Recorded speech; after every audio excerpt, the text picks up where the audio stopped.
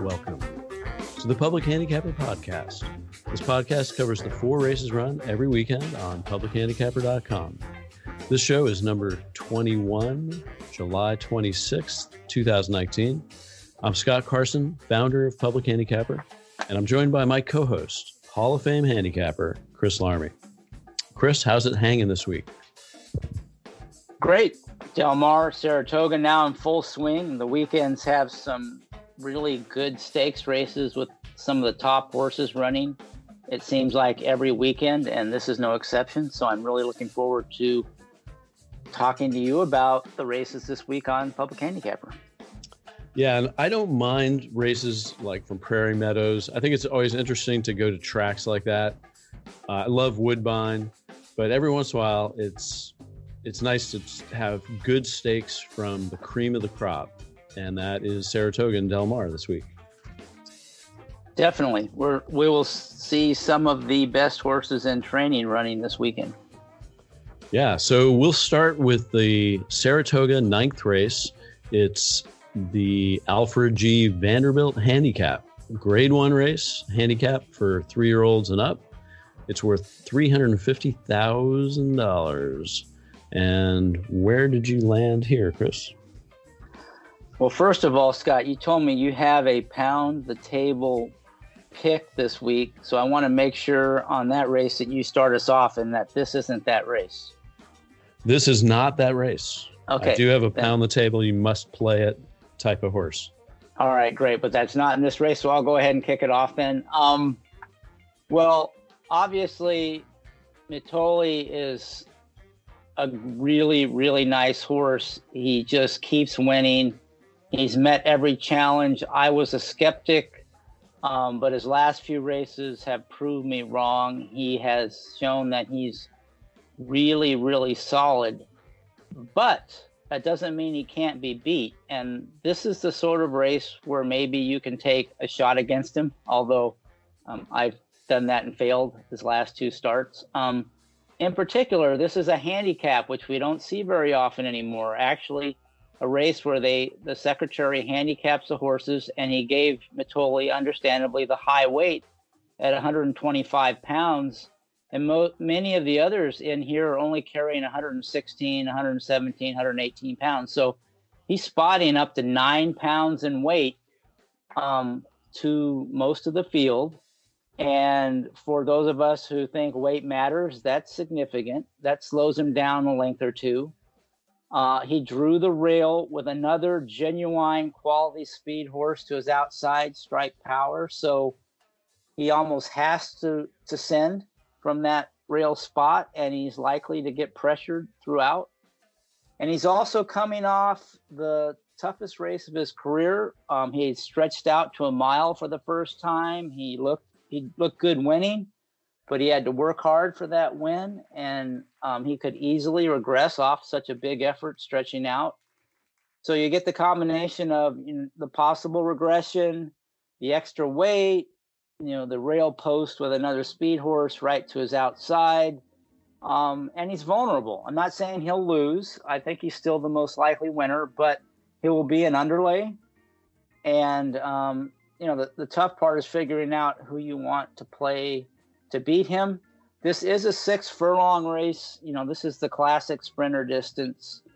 So it's kind of hard to come from out of it, even if there's a solid pace and win, unlike 7 furlong races or even 6.5, when if it's a hot pace, you can come from fairly far back sometimes, and pick up the pieces late. It's harder to do at this 6 furlong distance. So a horse like Dushare, who's sort of tempting because he's kind of a one-run deep closer, probably is unlikely to be able to win, but he might pick up the pieces. Strike Power is the speed horse to Mitoli's Outside that I mentioned earlier. I really like this horse. I touted him on the pod last time he won. He didn't win as impressively as I thought he would. Actually, he got second to he got Cruz. second. That's right. But he held off my pick in that race, Recruiting Ready, by a nose. Yeah, that's right. He did lose to Catalina Cruiser, and he ran a good race, but I thought he could beat Catalina Cruiser. And I think he has a really big race in him. I just don't think, hooking up with Mitoli from start to finish is the perfect situation for that race to happen. But, I think he'll run well, and I think he'll give Mitoli a fight from the start. But I can't really pick him. Imperial Hint, interesting. Certainly on his best, he can win, but he's also carrying weight. He's coming off a layoff. He's had some foot issues off and on his whole career. He probably needs a race for his best, which kind of leaves me with like Firenze Fire, who always seems to get overbet, but certainly seems to be the horse the most likely to pull the upset. He's not a stone cold closer, but he comes from out of it, and he should, like I mentioned, have a good pace to run into. So probably, he is the one I would land on here, but I don't see a lot of value in any of the horses I mentioned. And the two long shots, Diamond Oops and Mr. Crow, I just can't get too excited about. So this is probably a race I will pass, but possibly if Firenze Fire actually went off at his morning line or higher, which I think is unlikely, he could be a play in here. Okay, well, I do have Firenze Fire in second. He has a big number to go back to. I don't love this race. There are too many question marks, but I ended up landing on Mr. Crow, and he's got a few things to like.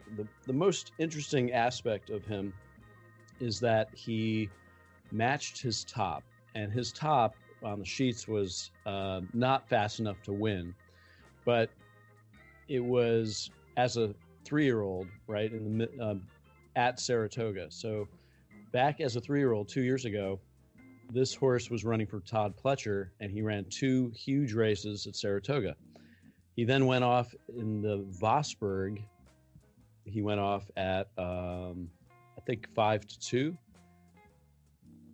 Yeah, he went off at 5-2 in the Vosburg, and he had an awkward start, and he ran terribly. And then he ran bad in his next race.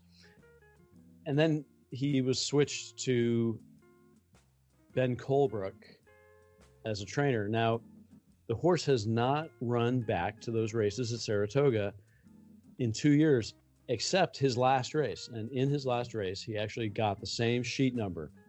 Now, the Beyer numbers are completely different, but on the sheets, because they include weight carried and also ground loss, you're going to get some disparities in that. And in his last race, he had a running style that I think is going to go very well in this race. I think he'll be off the dueling speedsters. He'll be right behind them. He'll be carrying 116 on a racetrack that he's won at before. And he was working well before, when he started working out this year, he was working his best, and it took him 3 races before he got into form, before he won. But that matched his 3-year-old top. Now, assuming that a horse can improve from 3 to 4 to 5, he's got some upside. And at 15-1 and maybe higher, like maybe ridiculously higher, because he's got an 88 Beyer and Mitoli has 108 Beyer. This horse could go off at 20-1 or higher than that. He's got good tactical speed, and in the race that he just won, 3 horses have come out of it to win their next race. So as a contest play, and I'm not going to bet anything to win on this horse, but as a contest play, this is the kind of horse that can really move you up. And he's still got to improve quite a bit to beat Mitole, but he's getting 9 pounds of weight, and that's worth 2 points. And if we do an equation on the sheets being worth 5 pounds is worth a point, he's only 1 point slower than the favorite in this race. So all he has to do really is improve 1 point, maybe a little bit more. And if he can do that off matching the best race of his life on a track that he's won twice on in monster moves, and tactically he's going to have a little bit of an edge over all those closers because he'll be right behind the speed duel. I think he's a legitimate play. And I would also include him in the pick 5. In other words, I don't think he's that crazy that I wouldn't include him in the pick 5, but it's a little stretch to put real win money on him.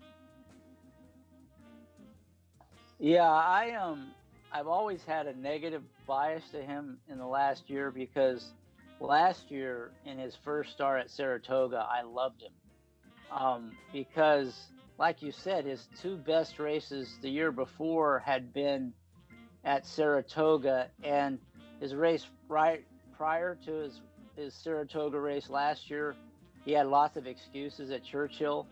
So I thought, he could be sitting on a really big race, and he had some trouble and ran terrible, and he ran terrible again at Saratoga. So, I just, that was enough for me.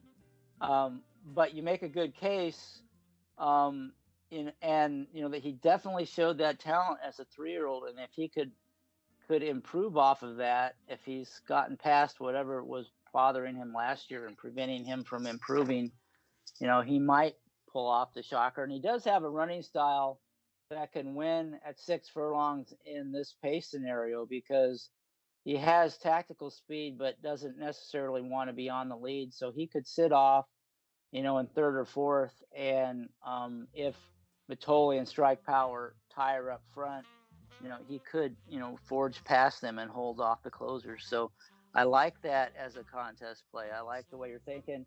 I might have been a little too quick to dismiss him just because of the prejudice from prior years, which is a good lesson. We tend to form these negative or positive opinions based on results of prior betting, and we probably want to wipe the slate clean every time we look at a race.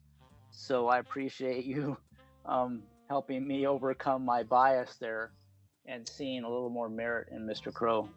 Yeah, and I agree that when we're in this, that this doesn't mean he's going to win, but when we do this podcast, we've only looked at the horses for a certain amount of time, and we only latch on to certain things. We can't see everything, like every angle. So it's really useful to me sometimes, like with Pamina, who won at 6-1. She was my second choice, but then you pointed out that the horse that I originally picked, I forget the horse's name, but you pointed out that the horse needed the lead to win. And when I hadn't looked at the PPs that closely, and when I did look and saw, hey, she needs the lead to win, and there was a lot of other speed, that helped tip the scales for me to Pamina. So hopefully other people will also find this information useful. But even for us, it's really helpful. Totally agree. All right, so let's go to the next race, which is the Bowling Green, a grade 2, a 1 3/8 on the inner turf at Saratoga. It's the 10th race, and the purse is $250,000. And I'll start this one since you started the last one.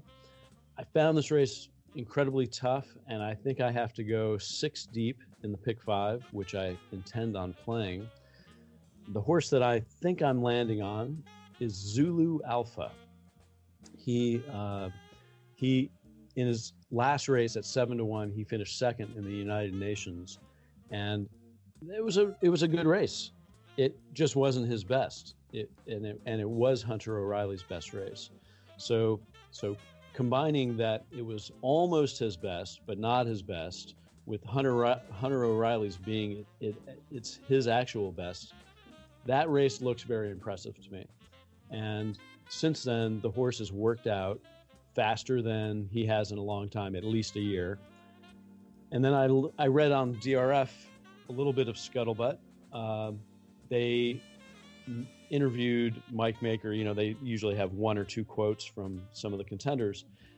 And he said that the horse wasn't quite right that race, and that now he's back to his old self. And he almost won that race. So had he won, I don't know, what he'd be saying. But I think at 10-1, finding a horse that has run fast enough to win this race, has won fast enough, has won at the distance, and who has enough tactical speed to work a trip, he's sort of, 10-1. I want a double-digit horse in this race as a contest play, and that's the one I landed on. Yeah, and Lezcano, his rider, has been hot this summer. And like you said, Mike Maker on these turf routes is always, dangerous. The one negative for Zudo Alpha, I think, is that he is carrying the high weight. Some in here, he's carrying 124. Some get in as light as 118. Most are like at 120 or 122. So that's a little bit of a negative. But that horse is pretty consistent, too. And it does have tactical speed. It doesn't drop way back. So, with a good rider, you would think that horse to get a pretty good trip. And that can make a big difference in these big fields in these turf route races. So in this one, I agree, it's pretty wide open, but there's a horse I've touted on the pod before, and I'm not ready to jump off yet, and that's Channel Cat. I really like this horse. I think it is going to run some really good races in these turf routes, and I think this will be his breakout day. He was a good last year. He always runs well. He had some excuses. He kind of got stuck really wide last time out. I liked him in that race. Before that, I think, he had another troubled trip, and he just needs the longer distances. He needs at least 1.25 miles to run his best, and this 1 3/8 should really help. And he did get an outside post, but he's got really good tactical speed, I think, and Saez is not afraid to use some of that to get position early. So I think he'll get a good trip despite the 10 hole. He does kind of carry more weight than some of the others, which is a little bit of a negative, but I think he has by far the most upside in the race. And he's just sitting on a big race, and I think this will be it, or I hope this will be it. And he's 12-1 in the morning line.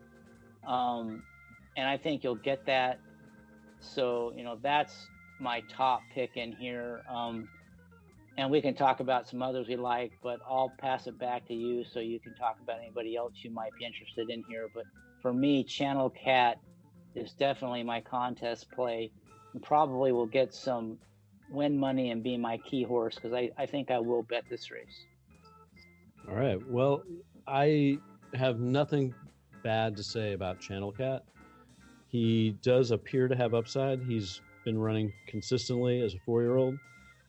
I've got no negative. He's a good contest play. He's 14-1 on Public Handicapper, and the post does bother me a bit. I'm not sure. I wasn't originally going to include him in my pick 5, but maybe I'll go 7 deep.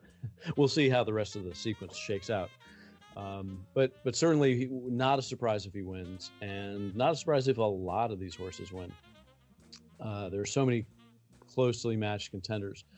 The other horse that I was interested in, I'm just going to announce all the horses that I think are in the pick 6. That's Channel Maker, Sadler's Joy, Zulu, Red Knight, Arklow, and then this last horse that's very interesting, and that's Ya Primo. And the horse has destroyed 15 to 16 horse fields in his last 3 races. He's incredibly well bred, and Chad Brown says he's excited about the horse. I haven't seen any workout reports yet. They haven't come out yet, so I don't know if they're going to say like this one's an A+ and looks incredible. But I did look at his last race, and he won handily at about 5-2, and he came from off the pace. It was a big, wide course.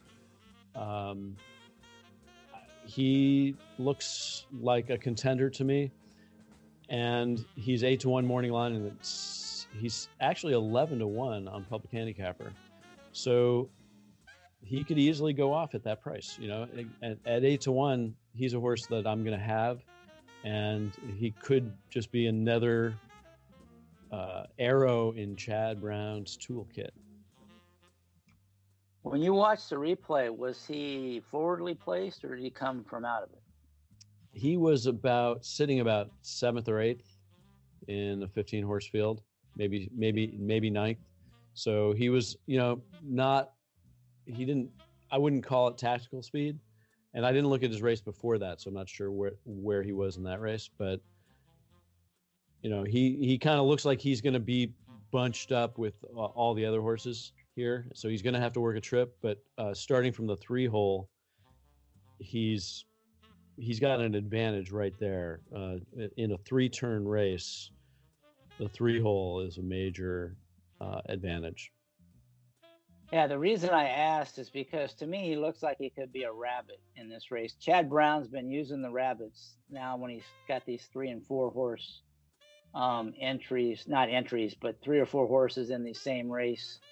And his other 2 horses are stone cold closers, Olympico and Focus Group, and one of them has common ownership with Ya Primo. So I thought, he might be in there, not necessarily just to be a rabbit, but that they would send him to ensure a solid early pace. So that was the reason I asked that question.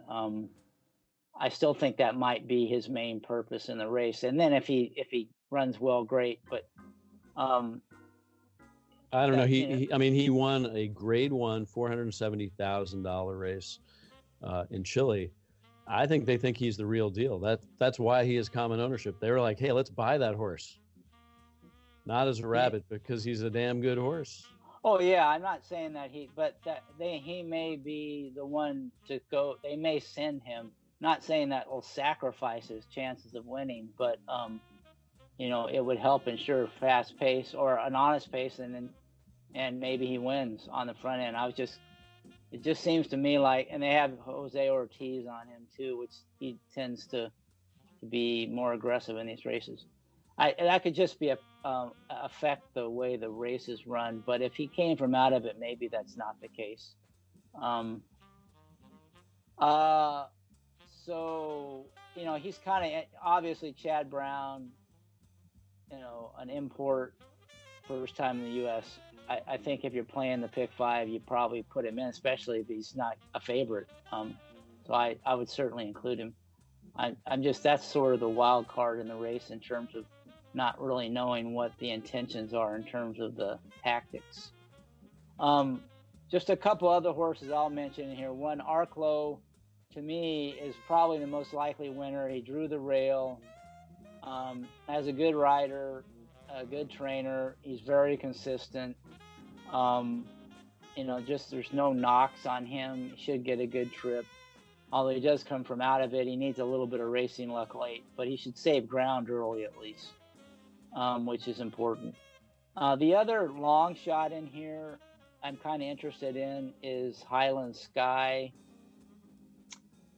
He just hasn't ever really won a big race, but he's certainly run some competitive races, and he's capable of still improving some. And with a good trip and some improvement, I like Manny Franco as rider, especially on the turf.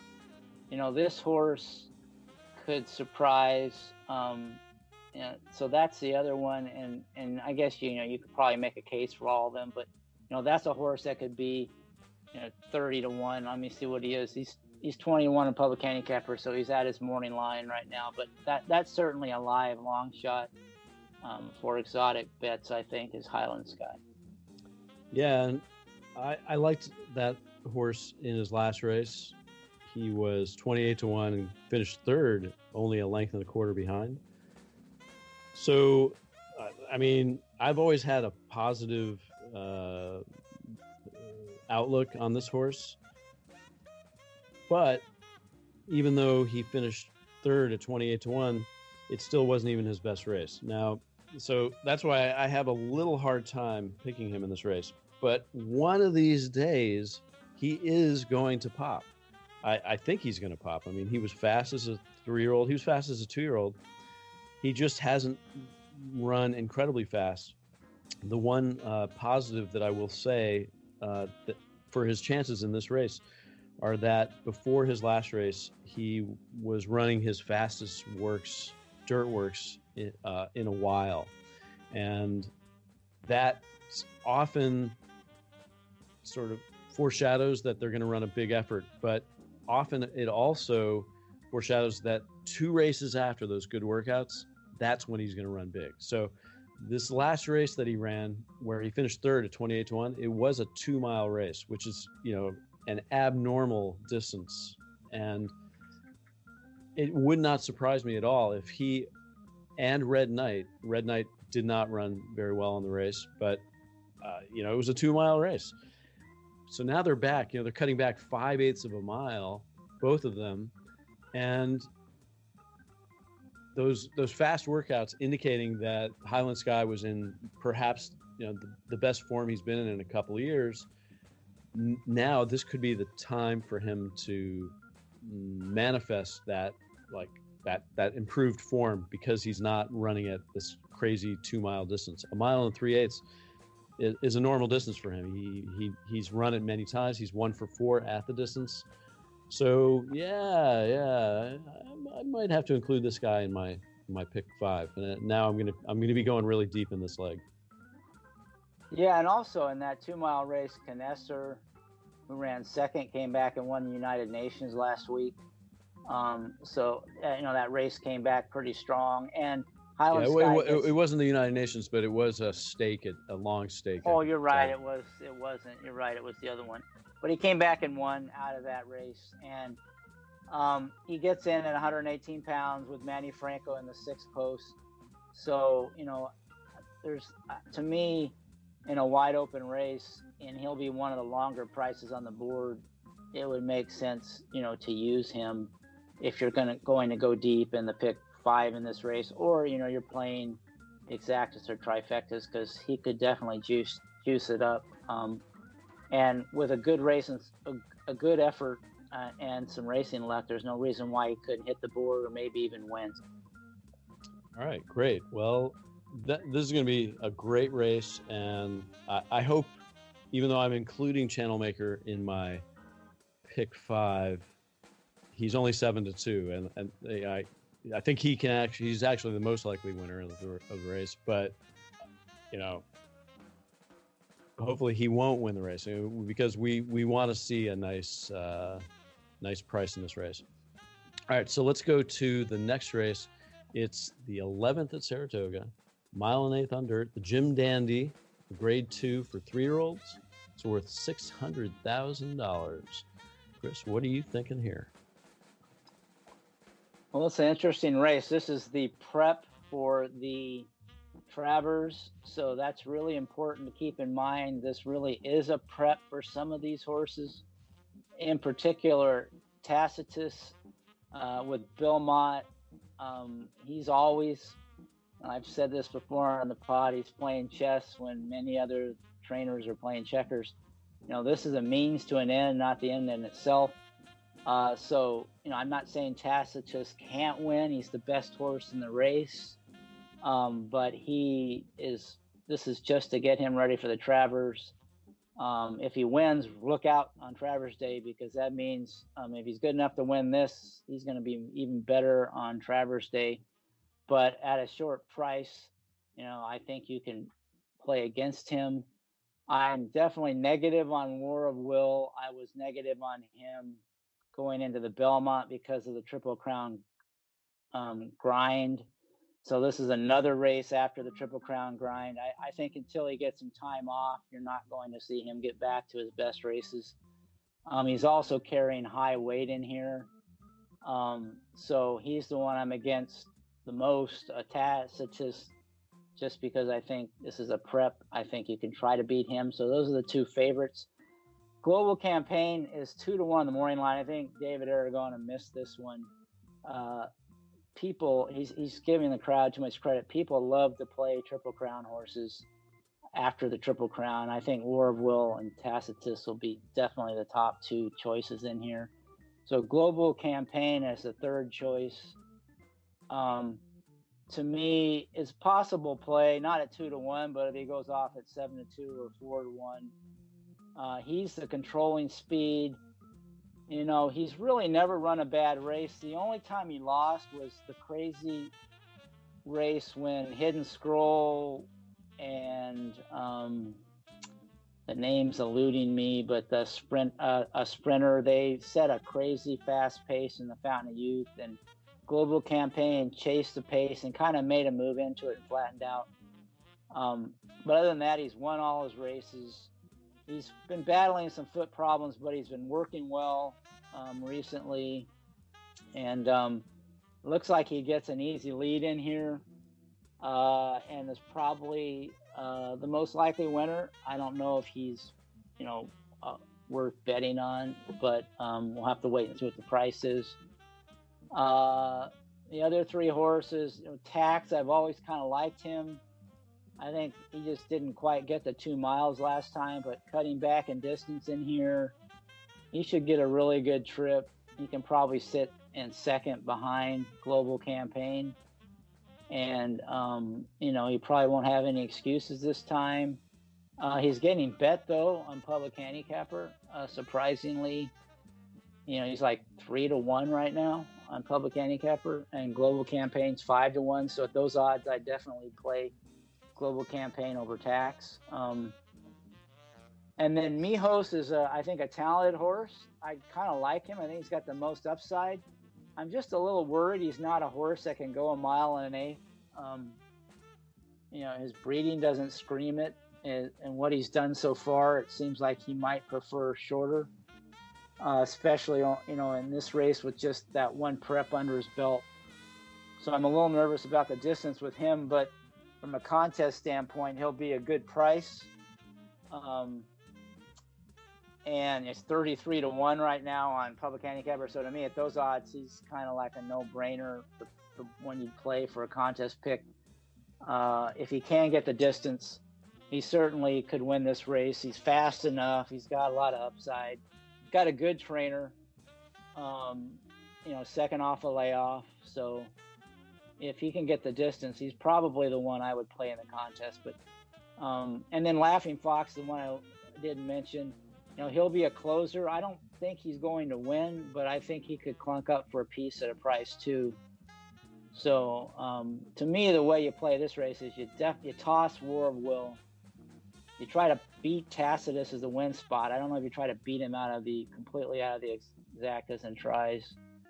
And then you maybe use Global Campaign as the key with Mijos and Tax.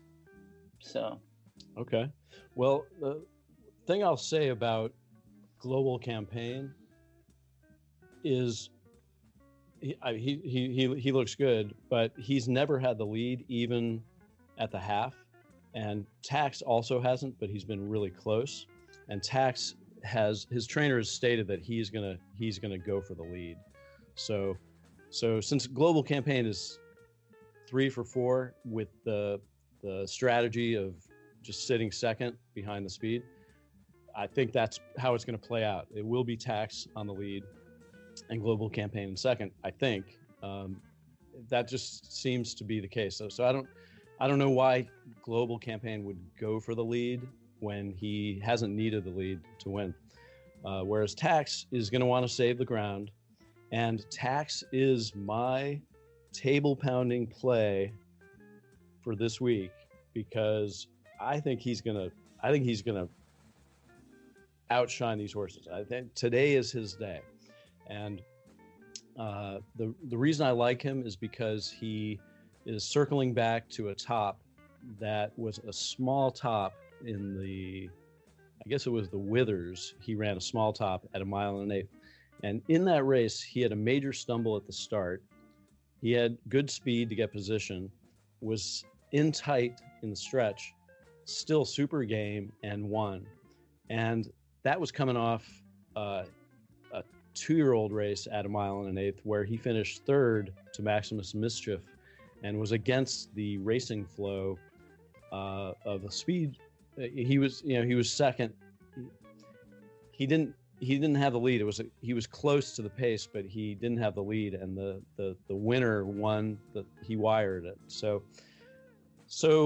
anyway, he got a good number in December, and then he got a good number also in February, but he just didn't deliver in the Wood. And in the Kentucky Derby, he ran a complete clunker.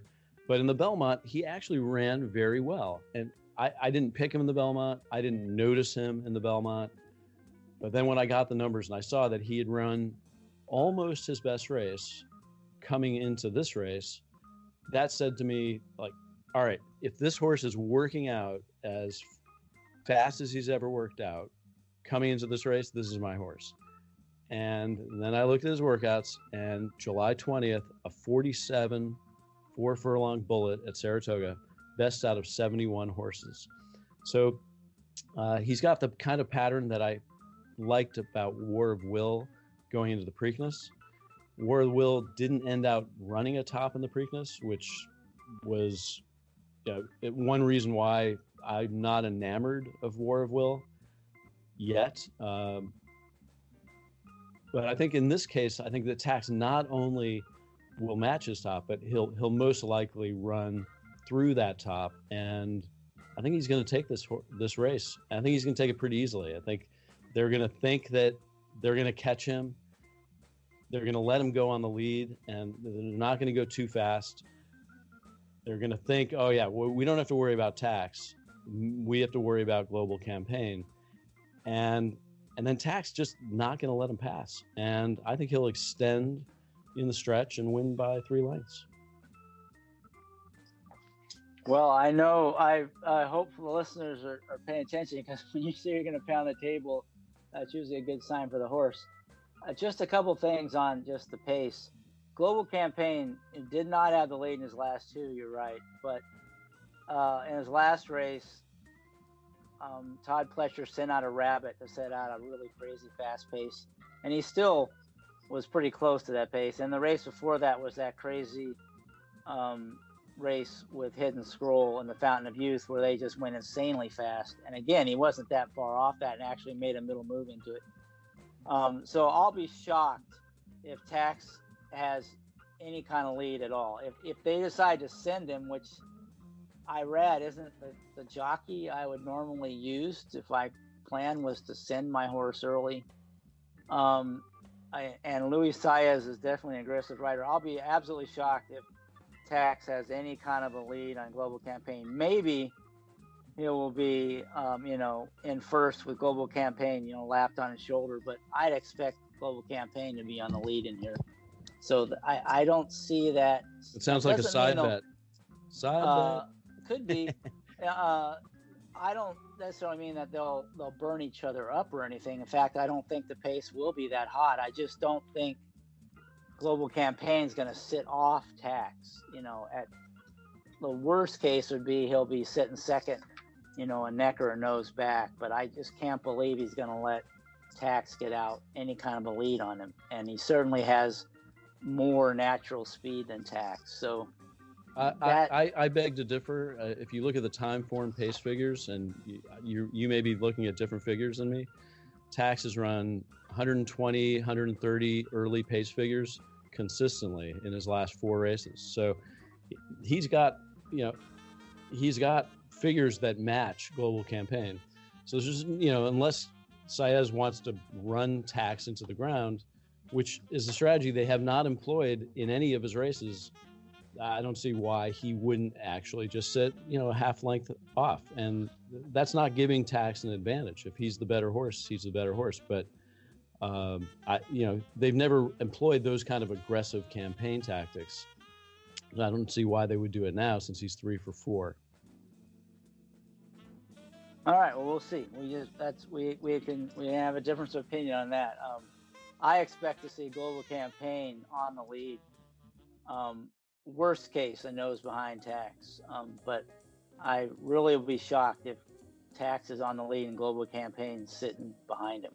All right, we'll do a side bet. We'll do a side bet after the pod. We'll figure out what the stakes are here. All right. But I do think Tax fits in the race. I'm not negative on him. I'm just disagreeing with you in terms of the way I think the race will unfold. But even the way I described it with Global Campaign, the likely leader, and Tax tracking him, there's no reason why Tax can't win. So I don't want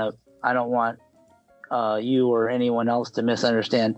The point I'm just trying to make is I don't think it's going to unfold early the way you had described is all. But certainly Tax is live in here. And I think cutting back from that 2 mile distance will help him. I think he is ready to run a good race. I'm just a little disappointed at the way he's getting bet on Public Handicapper. Yeah, but I that's fluky. I think he's much more likely to be 6-1 or higher. If you look at his buyers, he ran an 88 in the Belmont. He's his best buyer is a 96, and you're looking at Tacitus. Well, actually, Tacitus, his best buyer is a 97. Global Campaign, I can see why David Aragona made him 2-1. He ran a 101 in his last race, so he's got the highest last race buyer. And I know that's not going to indicate the odds perfectly, but I'd be shocked if Tax is as low as 3-1 on Public Handicapper, as he is on Public Handicapper. Maybe he goes off at 5-1. It's early on Public Handicapper, so people who are making their picks right now, they've only known about the races since last night, and it's only 300 out of probably 1,700 who will make their picks. Yeah, I'd say 5-1 is probably realistic. Somewhere in between the morning line and where he is on Public Handicapper. Yeah. Now, if he's higher than 5-1, that's when I start getting really excited. So I will have a large win bet on the horse. Even if he's as low as 3-1, I'll have $100 on him. But just figure at least another $100 for every tick above that level. Yeah, it'll be interesting to see how they bet it, because it does seem like they have to play Tacitus and War of Will. Global Campaign's got to get some play too, although I think his morning line is too low. So you would think Tax has to be the fourth choice, right? So how low can you go as a fourth choice? Probably not much below 5-1. So. Yeah. All right. So our next race, we're going to swing over to Del Mar, California, and we're going to do the Bing Crosby. It's the 8th race, 6 furlongs, grade 1 for 3 and up. The purse is $300,000. And I will start this one off. I'm going to go in this race with Chief Cicatriz, who I made sure on the pronunciation. I wasn't sure, so I looked it up on Google, and they actually, because it's a Spanish word, they had pronunciation, and that's how they pronounce it. So Chief Cicatriz, he ran a really big race last year in the Aristides at Churchill that proved 2 things. 1, that he's very fast, and 2, that he can ship. So even though I don't think this trainer's ever run at Del Mar, he's already there. He's already had a breeze at Del Mar. He appears to be rounding into his best form. His workouts, going into the race 3 races ago, were his usual super fast, scintillating 46 and change kind of 4 furlong workouts. I would see a big number like he ran in the Aristides and say, hey, that could have hurt the horse. but he was pretty fast as a 2-year-old, and he's had a year to recover from that race. And he's run a couple of preps into this race. So I think he's actually got a big shot to win this race by open lengths. And he's 12-1 morning line. He's 16-1 on Public Handicapper. And, he's kind of the no-brainer pick for me. What are you thinking? Well, I've always been a fan of Chief Cicatriz because he ran at Turf Paradise, and I used to live in Phoenix and go to Turf Paradise when I was younger. So back when Turf Paradise still used to have some really fast sprinters, it was kind of known for the sprinters like Zany Tactics, Charging Falls, Petro DJ, some horses. Zany Tactics set the world record for 6 furlongs. I saw him set that at Turf Paradise. So I'm always fans of these sprinters that come from that track. And so that Aristides actually made money on that race. He was really impressive that day. That did hurt him. That set him back. He went on the bench for a long time, but I think he's rounded back into form, but he hasn't run a really big race yet this year. And the fact that they're taking on, the Southern Cal sprinters and Grade 1 company tells me they think this horse is sitting on a big race. Like you said, they have shipped into a major track and won before. So I like all that. This race is loaded with speed. He is a front runner, but he's not a need to lead type. And again, at 6 furlongs, I like that sort where they can sit just off and finish. I don't see him blowing this field away or anything, but I think he can win. So I'm kind of with you. That to me is the the play in the contest. The other horse I'm kind of interested in here is Desert Law, who's another that can sit off the pace and I think has some upside. And is rounding in a top form, and is a 12-1 on the morning line. So those two are the longest prices on the morning line, or two of the longest prices on the morning line. I think they both have a chance.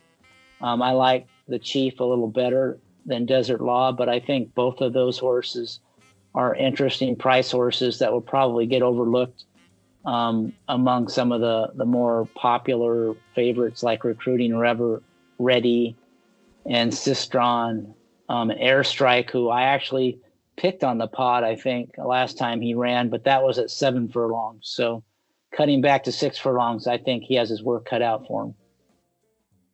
I will add on Desert Law, who's also my second pick. So we're probably going to have the same picks in this race. He is third off a layoff, and the trainer, Carla Gaines, is 19% with that move with a 2.00 ROI. So it's break even, but that beats the takeout. He did run a top in his last race, which especially as a 5-year-old, I shy away from. But then I saw the odds, and at 12-1, it's the fastest, most recent race. It's the fastest last race. I don't see any reason why he can't run another good race. So absolutely, Desert Law. And I did like Airstrike on his numbers look good. I did not analyze how he's done at 6 furlongs, but it looks like, he's only run once at the distance. He's kind of a deep closer. I see your point there, and he's 4-1. So there's nothing to get excited about with that horse on Saturday. Yeah, just one note too, the morning line favorite, Recruiting Ready. I'm always leery of playing, Midwest or East Coast sprinters that ship out west. They always seem to get their head handed to them by the speed horses in the West Coast. So even though he looks really solid, doesn't really have any negatives, just the one negative is that I can't remember an East Coast sprinter shipping into California and winning. I mean, they just don't do it very often. Even the really, really good ones like Groovy when he shipped out west for the Breeders' Cup, just got crushed. And so that's just an angle that I'm always looking out to play against those East Coast sprinters when they head out west. They just don't seem to stack up very well. And the kind of intense pace pressure that you get early on the West Coast that you just don't typically see out east or in the Midwest. Yeah, and I have a little note on Recruiting Ready. I loved the horse in his last race. He was 11-1, and I think I was close to pounding the table on that horse. He was right outside Strike Power. He was supposed to run a big top that race. And the fact that he didn't and couldn't get it done and actually finished third, he matched his top, his best race ever, but he was really supposed to plow through it. And now he's going to be shipping across the country for a trainer that's never run a horse at Del Mar. The 2-1 morning line, that just does not look very appealing to me. I don't know if he's going to go off that low. He's 5-2 on Public Handicapper, so it's feasible. I just, he didn't deliver when he was supposed to deliver, and he still could win this race. The numbers fit, but at that price, he's not attractive. Yeah, I think the reason he's in this race is they're dodging Mitole, because he should be in that race at Saratoga. That would be the logical spot for him. But I think they're trying to avoid him, and they thought, well, we can ship out west and face an easier field. And in theory, there's no Mitole in this race. But like I said, just typically those East Coast sprinters don't stack up very well against the West Coast. This might be an exception. Maybe he runs a big race, but to me, at a short price, he's one you could play against. Yeah, and you're right that this race is really stacked with speed. I think like 4 of them are going to be going for the lead. The nice thing about Desert Law is that his wins have not come on the lead. I don't really love that 2-hole, but it looks like he can drop back a couple of lengths and still run his race. So that looks good. And I am now a little bit worried about Chief Cicatriz, just considering that from the 6-hole, I don't know. He actually doesn't win. He doesn't have to have the lead. His last race, he was second by a head at the quarter, which is not far back. He has some other races where he was 1.5 lengths behind. In the Aristides, he was third at the quarter. So I'm not gonna worry too much about him.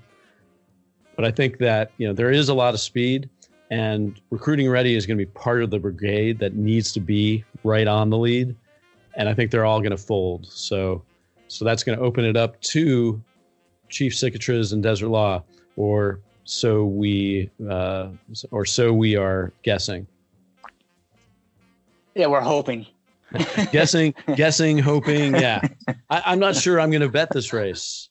I don't know if you feel strongly enough that you're going to bet it, but just because we handicap it doesn't mean we have to bet it. And I end out betting. I probably bet 1 or 2 out of each Public Handicapper races in real life. Otherwise, if you can't like discern a major edge, you're just throwing money at churn.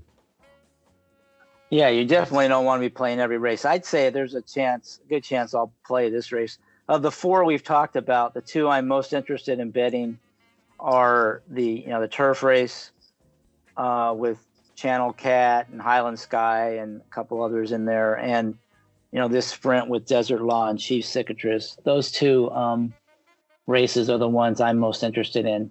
It sounds like you really are high on Tax. That race I'm probably just going to watch, and same with the sprint that we talked about. That's probably another one I'll be watching. Yeah, the great thing about having a horse like Tax that I absolutely love, I not only will have win money on him, but in the pick 5, I'll be able to single him in that race. That's going to allow me to go very deep in some of the other races, and I will go very deep in the Bowling Green and the Mitole race. I haven't decided what I'm going to do, but I'll probably go kind of deep there just because I kind of think anything can happen. It's just, I wouldn't know where to narrow. So I'm not sure what I'm going to do there. But the great thing is that, once you've got a single in your pick 5, then really you're looking at a pick 4. And it's a lot, assuming that your single does win, you can go pretty deep in the other races. Yeah, and I think that's true when your single is like Tax, is probably the 4th choice in that race. When your single is a 3 to 5 shot, you're not getting any value. And if you start going deep in the other races, you just have to get lucky. But if you're singling, a horse like Tax, you're going to get some value just in him winning. So you can afford to catch a short price in another leg or two and still make money. So, that's the kind of horse you want to single, not the 3 to 5 shot, not the Mitole. Singling Mitole is not getting you anything. But singling Tax, if you really like him and you think, he's the most likely winner as the 4th choice in the wagering, that's the kind of horse you can get some value on in a pick 4 or pick 5. Yeah, and that's the way you can turn a horse. Let's assume he's going to be 5 to 1. You can turn a 5 to 1 into many thousand to 1 if the pick 5 comes in. You got to be right. You still have to hit the rest of the sequence. Yeah, and there's definitely some chances for prices. In fact, I don't know how much time we have left here, but since we've talked about the first 3 legs in the pick 4, I don't know if you looked at the 12th race yet. It's a claimer on the turf, but it's an interesting race. And I really like a horse named My Macho in that race, the 4 horse trained by Graham Motion, dropping in for a tag. And, he's 5 to 1 in the morning line. And then I also like a horse named Give the Man a Cigar and the 10 post, who I think sitting on a good race, had some excuses in some of his prior starts and could clear early under Luis Saez on the inner turf, which can be a big advantage. And I think he could wire the field, and he's 20 to 1 in the morning line. So that last leg is an interesting race to me. There's some other horses, but, with My Macho and Give the Man a Cigar, I think you have a couple of very solid horses, one of which could be a really big price, and the other one is solid at 5 to 1. So, and the favorite is a Chad Brown dropper, surge pricing, who I think is vulnerable and will get pounded likely. So there's some value in that 12th race as part of that pick 4 and the pick 5, or just to bet all by itself. Wow. Yeah. I have not handicapped this race, but I quickly looked at the sheets on the horses that you mentioned, and My Macho looks like the clear choice over surge pricing on the figs. And he, if the public were looking at these numbers, they would make him the favorite. I don't know about all the other horses, but Give the Man Cigar also looks like he totally fits on the numbers, and the trainer is running. Chris Engelhardt is running really well right now. He's hitting at 30% his last 90 days. So any horse that trainer is running right now, I'm giving an extra look. Yeah, especially his 2-year-old first-time starters. His 2-year-olds are running. So watch out for anything, like you said, that he sends out right now, especially in the 2-year-old races. All right. I don't know if you have any other thoughts on any other races. Our timing is, it's a pretty meaty show, so we should probably wrap it up now. Yeah, I think that's it. I just thought I'd mention that because I looked at it last night, and if people, we already talked about 3 legs of that pick 4 and pick 5 sequence, so I thought I'd toss that one out as one of the more interesting races on the card. There was, I think it's a really good card at Saratoga. There's a lot of other good races on the undercard. I haven't got a chance to handicap all of them, but some are just in the early part. There's the 5th race is really fun one to handicap. The 3rd race, the same. There's some crazy wide open races. That early pick 5 will be challenging for sure. So, it's not unusual this time of year that Saratoga has some good cards. Let's just hope the weather cooperates, because it's been another one of those Saratoga summers where the weather hasn't really helped the players much so far. Yeah, and the forecast, yesterday I was really excited about the late pick 5. The forecast said it was going to be sunny for the next 3 or 4 days. So I was really excited that, hey, I can finally really get down to some serious handicapping here. I took a phone call around the 4th race, and when I came back, I looked at the video, and they were delaying the 5th race, and there were puddles everywhere, and I said, "What the heck?" So that was disappointing. Hopefully it saved me money, because I was going to play a pretty hefty pick 5, but let's just hope that we don't get any more of those storms coming through. And I think there's a guy named Marshall Sterling who is on Twitter who is keeping an eye on that forecast. And he said that even today, there's a chance of some more sky unloadings happening at Saratoga. So, we're lucky that today, Friday, there's still a couple of races staying on turf. Let's hope that all of the races stay on turf tomorrow. Yeah, it would be nice to have the weather cooperate for the weekend, especially on the Saturday card, which is always sort of the highlight of the week. So let's cross our fingers, and maybe we'll have a stretch of good weather for horse players after kind of a disastrous weekend last weekend with all the heat. It would be nice to be able to watch some of the top summer racing and be able to bet on it with the races, staying on the turf and cards not get canceled, etc. So let's just cross our fingers and hope for the best. All right, great. So that wraps up this week's PH podcast. Thanks for joining us. And I'm going to cap it off with a little of the usual, the Brooklyn Boogaloo Blowout. Cheers.